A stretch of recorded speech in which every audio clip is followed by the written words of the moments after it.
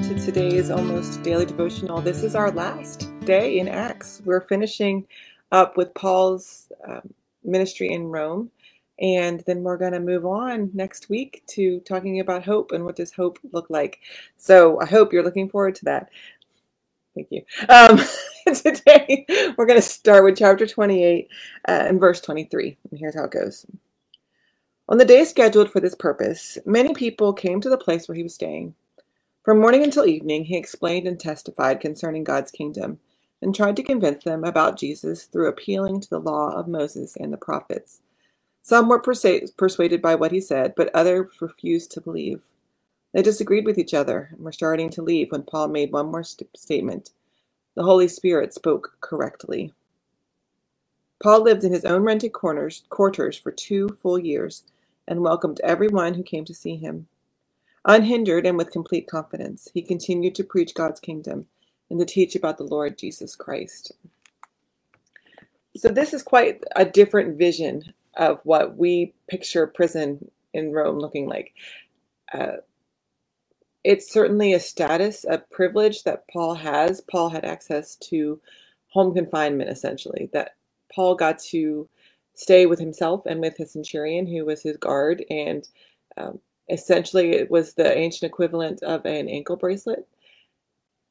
And we know from contemporaneous reports that other Christians were not as lucky.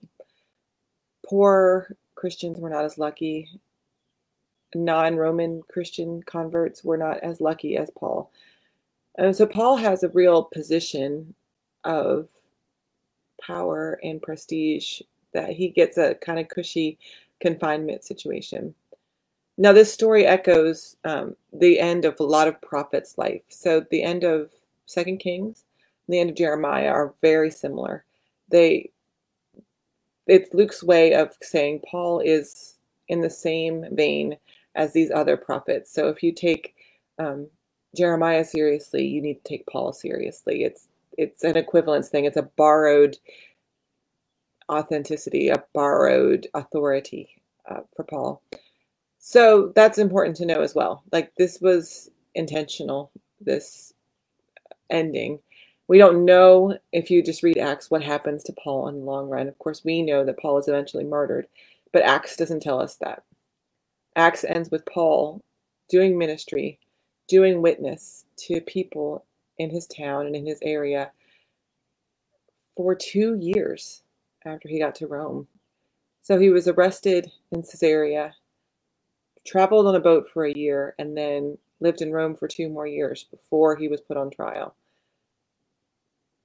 Now, Paul used that time to maximize his impact in the world.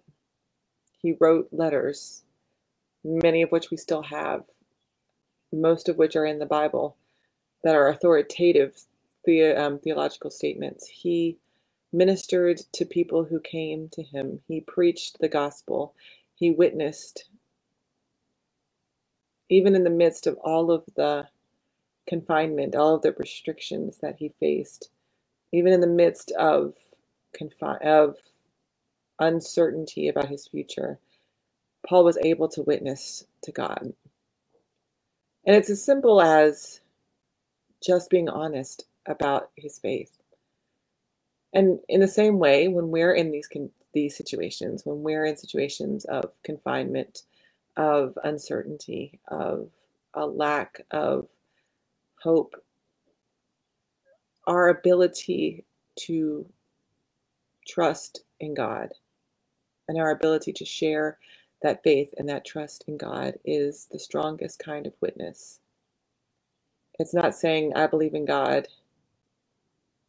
when the times are good, but I believe in God and God's care for me when the times are rough and difficult.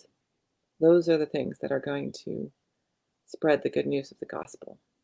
And we are all capable of doing that. God bless.